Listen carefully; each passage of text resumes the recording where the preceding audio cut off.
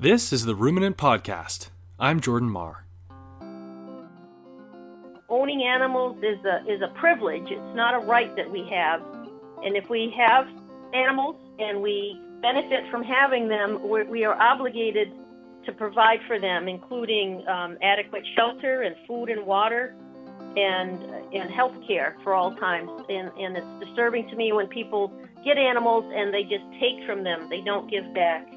And they have to realize we are obligated to be good and caring stewards of animals, and because it's just the right thing to do.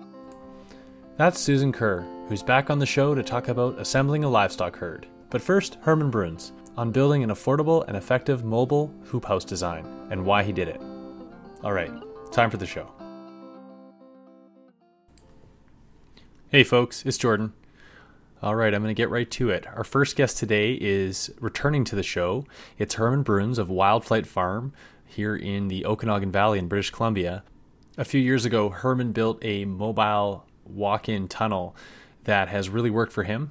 It's cost-effective and, to his mind, simpler than some of the other designs out there. So Herman came on to talk about that. With this interview, it's important to understand that we don't spend a lot of time talking about the design itself because Herman gave me some great plans and photos of his design that you can find as a separate post at theruminant.ca. So there will be a link from the show notes for this episode to this individual post on Herman's mobile hoophouse design. Instead, he's talking about why he wanted a mobile hoophouse in the first place, and then a few of the selling points of his design. So I hope you enjoy that. And after that, you're going to hear from Susan Kerr, and you'll have an intro just before that. Here you go. Hello, my name is Herman Bruns, and my wife and I run a 25-acre market garden, and we've been doing it for the last 23 years in the North Okanagan. It's called Wildflight Farm. So we have two main ways of marketing our produce. We have two farmers markets that we do, one in Salmon Arm and one in Revelstoke. And we also supply quite a lot of vegetables to a home box delivery program in Kelowna called Urban Harvest. Herman Bruns, thanks so much for coming back on the Ruminant Podcast. Oh, no worries. Herman, we're going to talk about movable greenhouses today, and I'm wondering if you could tell me why you decided to play around with movable greenhouse tunnels. One of the things I realized is if you start growing things like tomatoes in a greenhouse, or these ones are unheated greenhouses, so they're basically high tunnels that are movable. The ones that we built.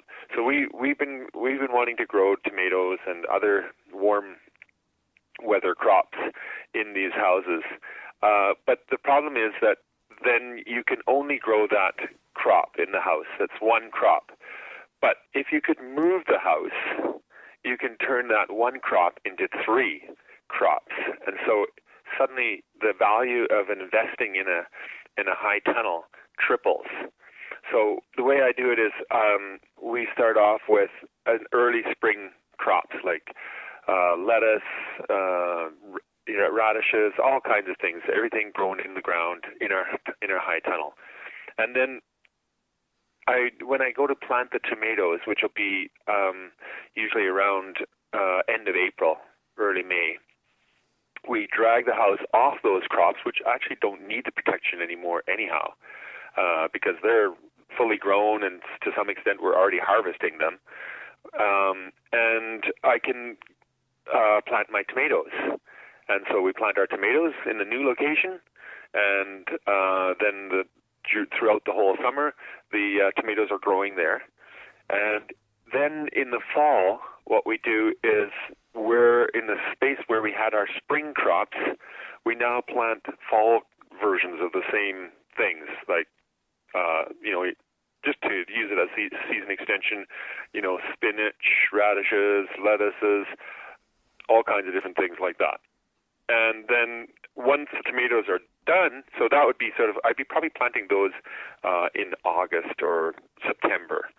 And then once the tomatoes are done in middle of October, we move the house back onto those crops just in time for winter, so that we can protect them for the late fall and early winter rains and colder weather.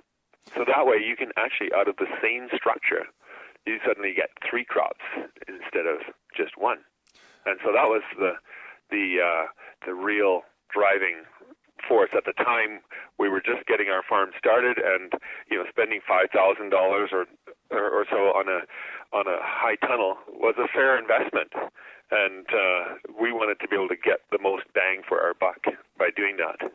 So that's why we did that. In the meantime, we built a whole bunch more, and most of which are actually not movable. But we only remove the ones where we want to, because you don't really need a movable house if all you're doing is season extension. If you're just growing spring crops and fall crops, they don't conflict.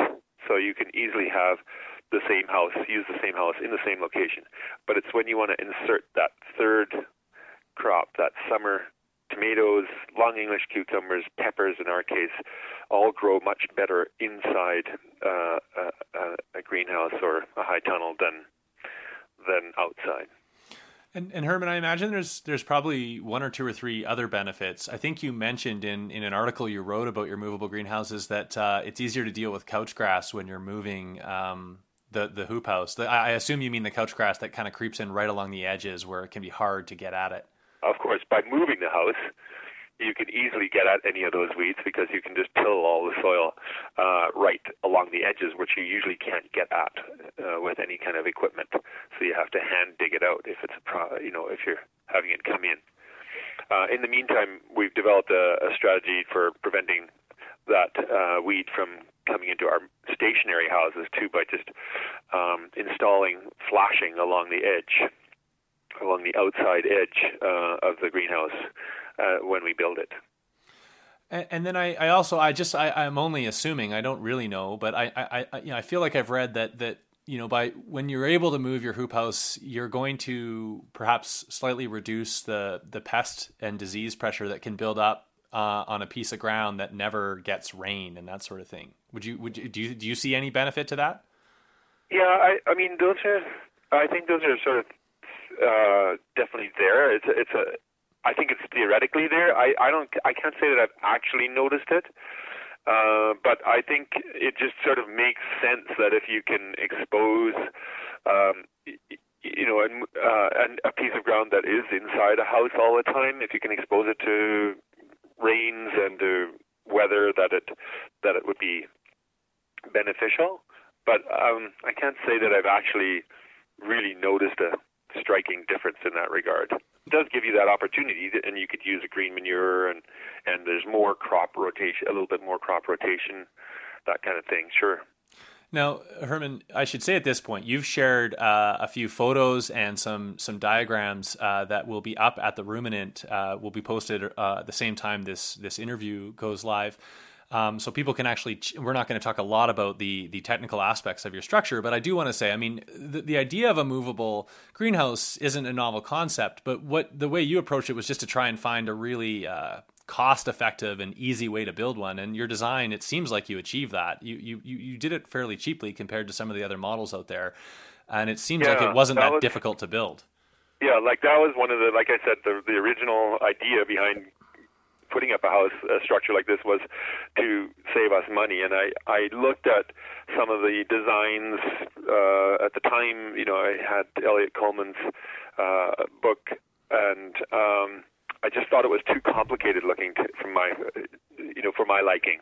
And I just thought, okay, well, maybe we can come up with a simpler, cheaper option. You can just drag the house from end to end. So that's just easier than having sort of rollers or wheels or other ways of doing it. I just find I go and borrow a tractor from my neighbor, and I use my tractor on one side and the other tractor on the other side, and we just drag it. It becomes like a ski that it just sort of drags on, and it's really simple, and it doesn't leave any kind of posts or anything in the way in the previous location. Which was, again, like I said, or we were talking about earlier, that it enables you then to get in there and get rid of any quack grass or perennial weeds that are giving you problems. And those are fairly large structures, 20 by 100, 30 by 100. So you know, one can build a large hoop house on your model. Absolutely, yeah. It doesn't take. It works really well. It's amazing. They're very. We've had them now for, I think some of them for more than 15 years, and that's, we move them twice a year, and it goes quite quick actually. We can move a house in about one person can do it in 2 hours, and you'll just need help to actually do the dragging. You'll need a second person just to drive the second tractor. But other than that, it's just one person. Each side of the house, so that one thing you do have to, of course, do is you can't just put them on these angle irons without sort of fastening them to the ground, because if you do get any amount of wind, the house can take off on you, and it's happened to people before. And so in our area we don't get a lot of wind, but so we can get away with.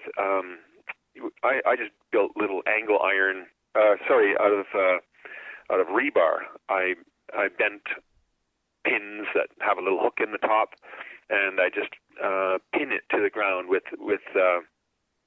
these rebar pieces.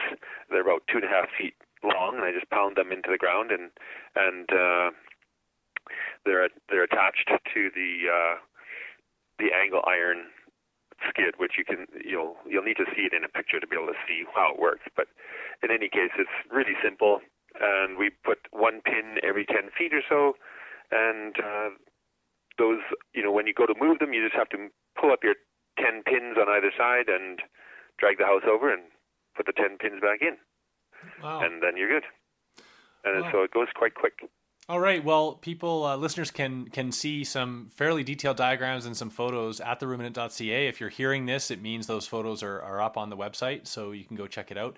And Herman Bruns, thank you so much again for coming on. I hope we can have you again on in future. Okay, no worries. Thanks, Jordan.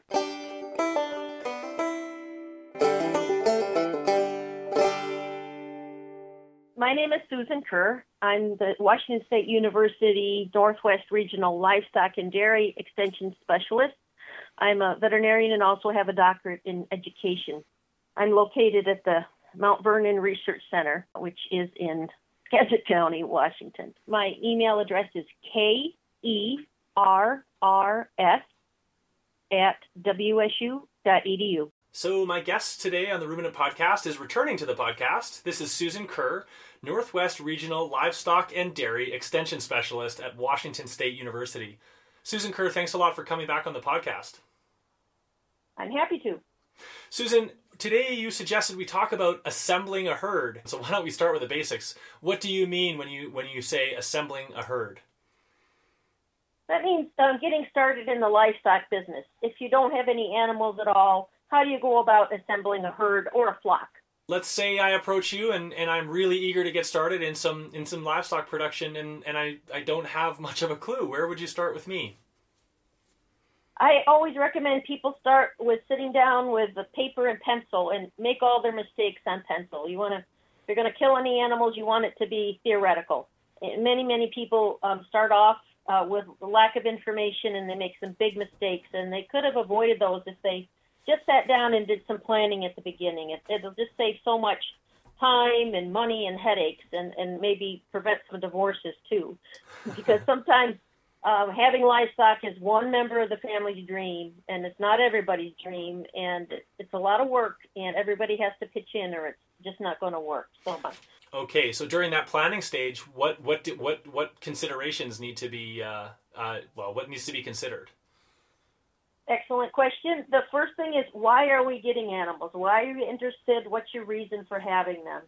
If you want to make a living with them, your goals are that's a lot different than just having them there for fun or to eat grass or for your family's own meat or fiber production.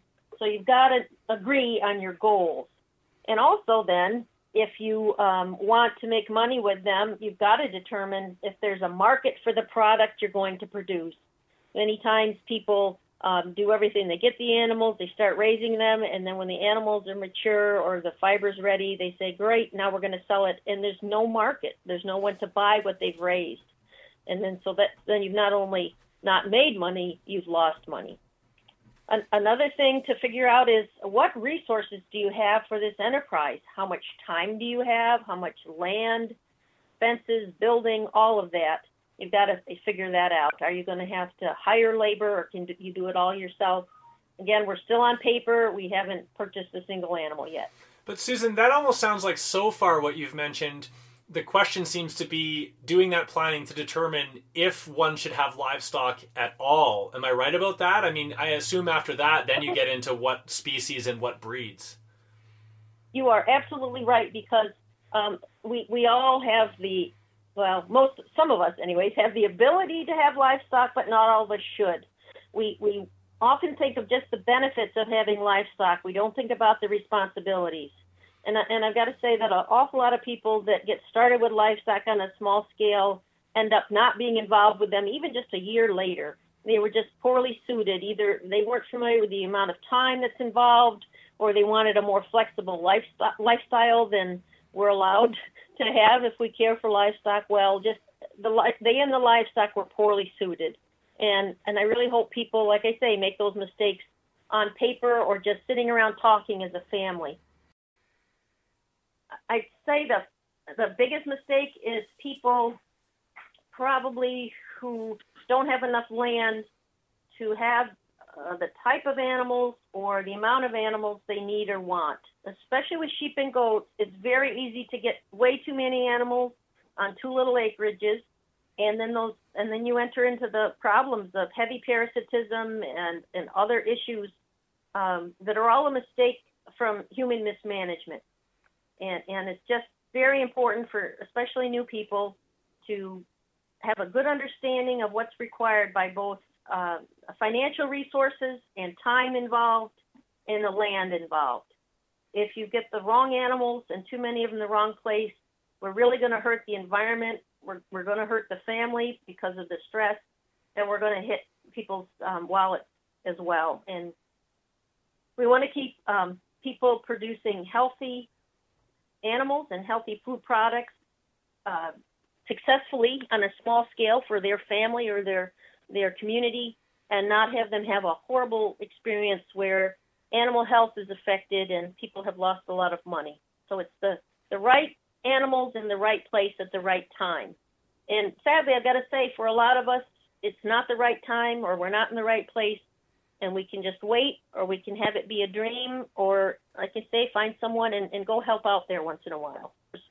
Right. Then also you can go to shows and sales and other livestock events to just talk to people about livestock and the different breeds and species, bearing in mind that anyone who's a breeder is going to want to promote whatever breed and species they're selling.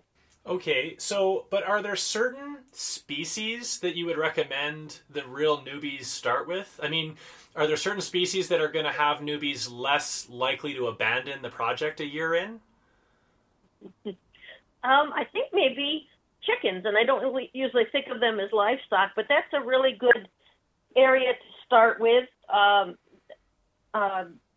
There's a demand for eggs and for poultry all the time. They're not physically hard to raise, and people can get used to the chores and animal caretaking on that small scale. And then they can always add other things as well. And I don't feel comfortable recommending a certain species for people, because if I recommend cattle and you've got half an acre, forget that. So it really depends on resources and so on. And Susan, earlier you alluded to, the folks who may not be suited to livestock. Let's assume, though, now we're going to talk about the people who are suited. They've got the right infrastructure. They've got the right skills and mindset.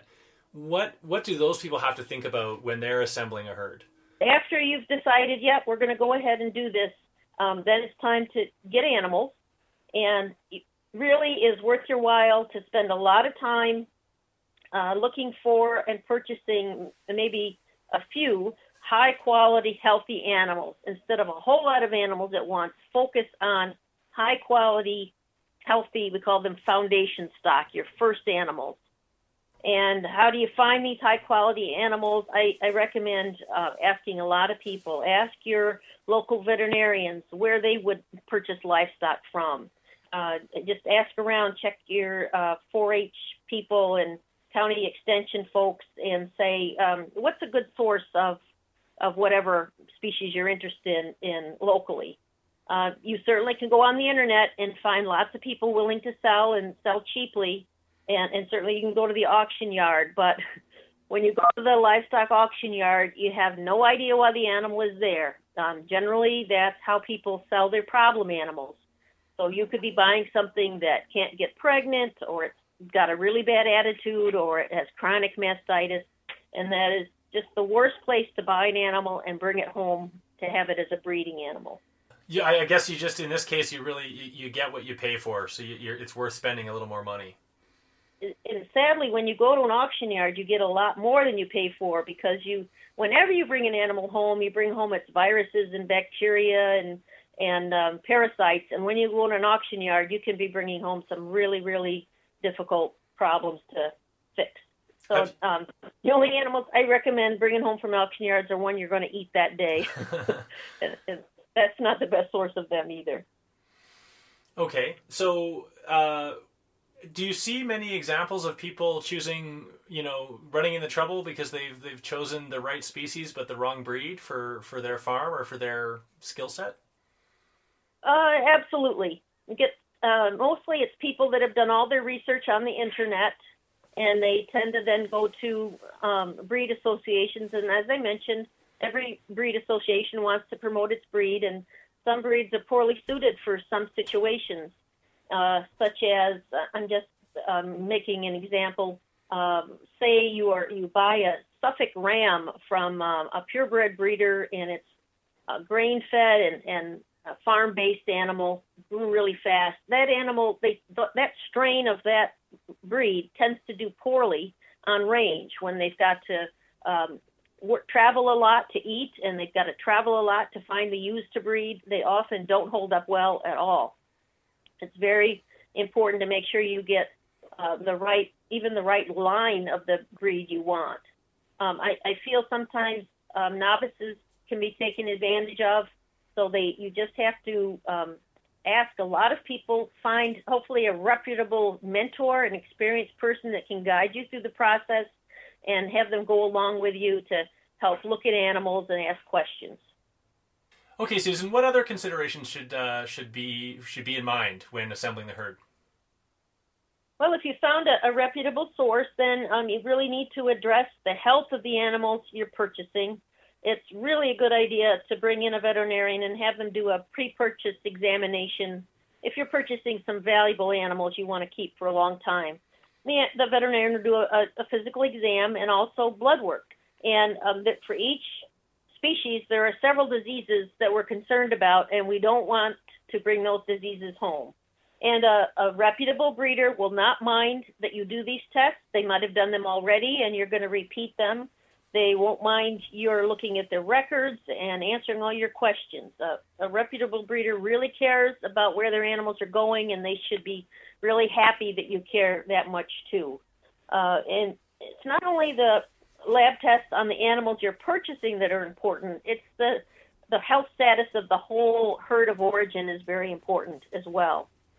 We have some long-term diseases that take a long time to manifest themselves, so you could easily purchase an animal that's negative now, but if it came from a positive herd, it could convert to being positive later, and it's been a typhoid Mary all those years in your herd, spreading the disease to others. So if you're interested in long-term healthy animals, make sure you're buying animals that have had a physical exam and appear healthy and also appear to have negative test results. Getting an animal tested, how much does that cost in your area if one wants to get some tests done before making a purchase? Oh boy. Well, if you want to have the veterinarian come out and examine your animal, it'd be a basic farm call and then an exam time, and you could go even as in-depth as having x-rays done. And so we're talking about several $100s. I think probably you could start with a basis of maybe $100 to several hundred, depending on how in-depth you want to go. As far as the blood work goes or the other testing, that again could probably be like about $20 to maybe $100. Okay, but that's really interesting to me. So we're just talking about getting an animal examined, and we could be talking about a few $100s or even a bit more. But I guess that speaks to your belief in the importance of buying the right animal in terms of health and other characteristics. Right, because I'll give an example of a few diseases. There's something called Johne's disease, which is a contagious bacterial disease of all ruminants. And if you bring that home, it's going to be on your property and perpetuated in your animals for years. And if you want to get rid of it, it's going to cost you thousands of dollars to get rid of it instead of the $100 to identify it in the first place. Okay, Susan. So what about what do we need to be thinking about in terms of facilities when we're assembling a herd? Very good question. It just makes sense to have the facilities ready before you purchase your first animal. It's like people that are going to have a baby, they spend a lot of time getting that nursery ready. It's get it ready before the baby comes because you won't have time after. Very important to have facilities that are safe. Go through and make sure they don't have trash and debris and broken glass and nails and lead batteries or toxins around. And if animals can get into trouble, they will. So go through and have a facility that's safe. And you don't need a solid barn. A three-sided shed is great, depending on, for some systems anyways, and just have protection from the prevailing winds and the precipitation. And three-sided sheds leave a lot of good ventilation, and that's really important. You don't want to have a real tight barn because animals can spend a lot of time in there, and a lot of condensation happens and then pneumonia. So just have a safe, well-ventilated barn, and walk your pastures and make sure there aren't toxic plants out there or dangerous holes. Make sure the fences are in good repair and remove any type of risks that are out in the pasture. And I really encourage people to learn about poisonous plants. There's just a whole lot of them, and you need to either fence them away or keep animals from having contact with them. And also, it's important to figure out how much storage space you're going to need for hay or grain or other supplements you're going to need for your animals, and make sure you have clean, dry storage that can be protected from vermin and keep that feed safe. And are there any particularly pernicious and fairly common poisonous plants that a lot of people aren't aware of when in terms of when they first get started in livestock production? Well, just a couple that come to mind are the nightshade family, wilted branches and leaves from the prunus family, that's cherries and so on. The hemlocks, both poison hemlock and water hemlock, those are just a few that come to mind. Mm-hmm. Okay, so there are a lot. Yeah, important then to do that research. That's a really good point. Okay, yep. So we've taken care of facilities. We've done our due diligence in just purchasing the right stock. What about once we have at least the origins of a herd? What about managing that herd? Once we've made our purchases. Right. Well, and one thing I forgot to mention for the housing, we want to make sure we've got plenty of space for all the animals, for them all to be able to eat at the same time. You've got lots of clean water for them and space for them all to move and also be bedded down and relax, so that none are left outside in the elements, including the hot sun or the wind and rain. Plenty of space for all.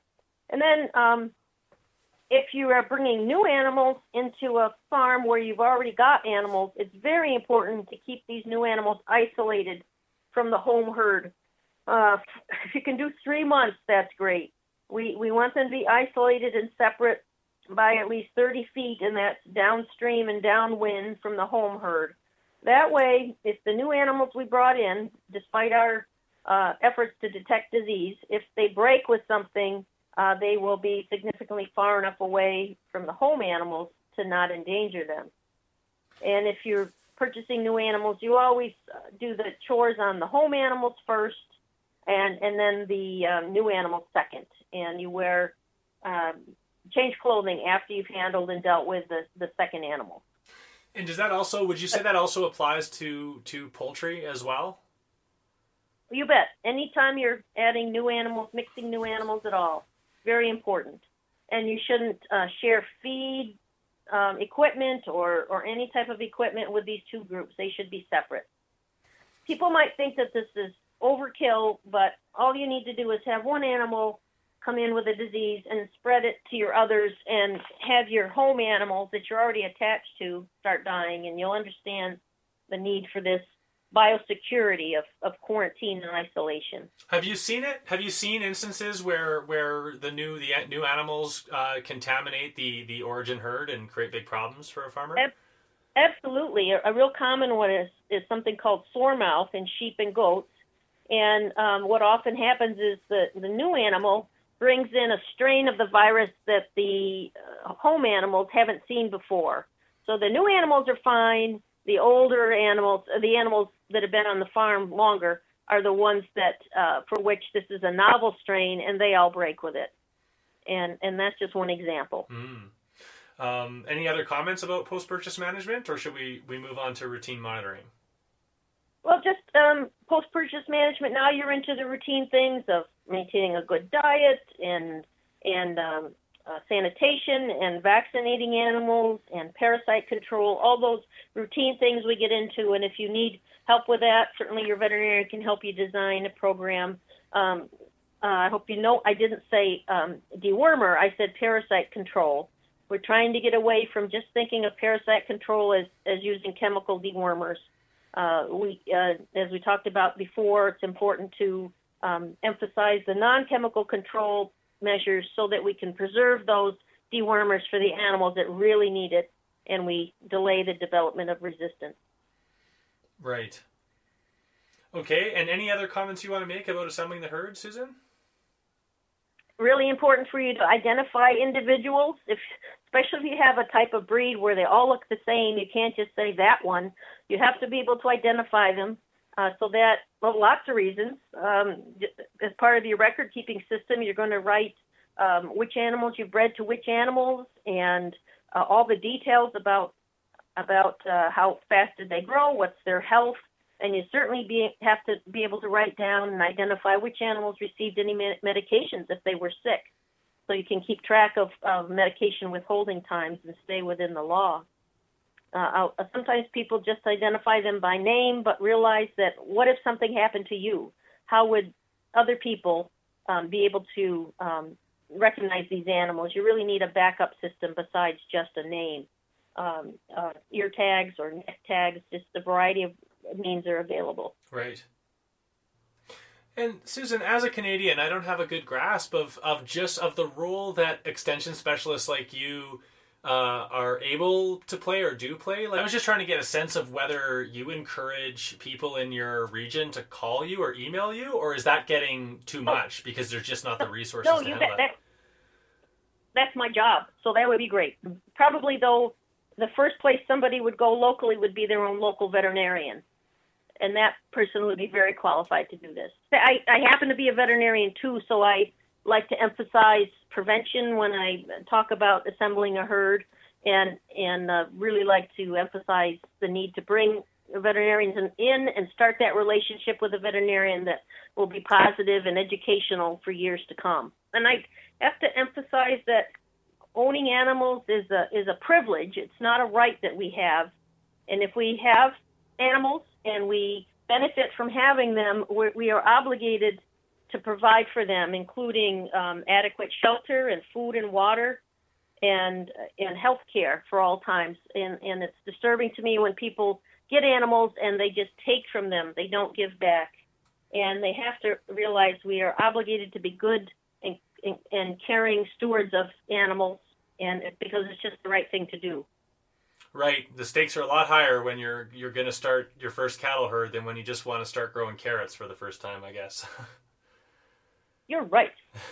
Well, Susan Kerr, thanks a lot. I've appreciated both of our conversations now that we've had on the Ruminant Podcast, and I hope we can have you back again soon. I hope so too. I hope it's what you want and had in mind and think it's useful. Well, thank you very much. Okay, there's your episode, folks. I hope you enjoyed it. So a reminder that if you want to check out Herman Brunn's mobile hoop house design, you can check it out at theruminant.ca. I'll have that up at the same time this episode goes live. As well, I'm excited to tell you that if all goes well, in the next week or maybe two, I'll have an interview with Tom Philpott, who is a food politics and food culture writer. He's written for a number of publications, but primarily lately for Mother Jones. He's also part of the Bite podcast, and he is on to talk about a recent article he wrote all about the use of antibiotics in the livestock industry. That was pretty interesting. So you can check that out at Mother Jones. Or hopefully, if all goes well, you'll hear Tom talk about it a little bit here on the show. So that'll be coming soon.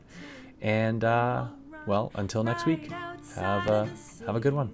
Reaches will live off chestnut, spring water, and peaches. Will owe nothing to this world of thieves and live life like it was meant to be.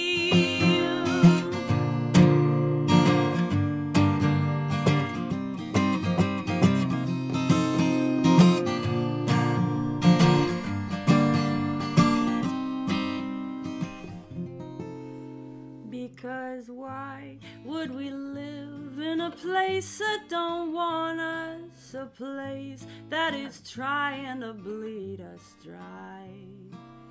We could be happy with life in the country, with salt on our skin and the dirt on our hands.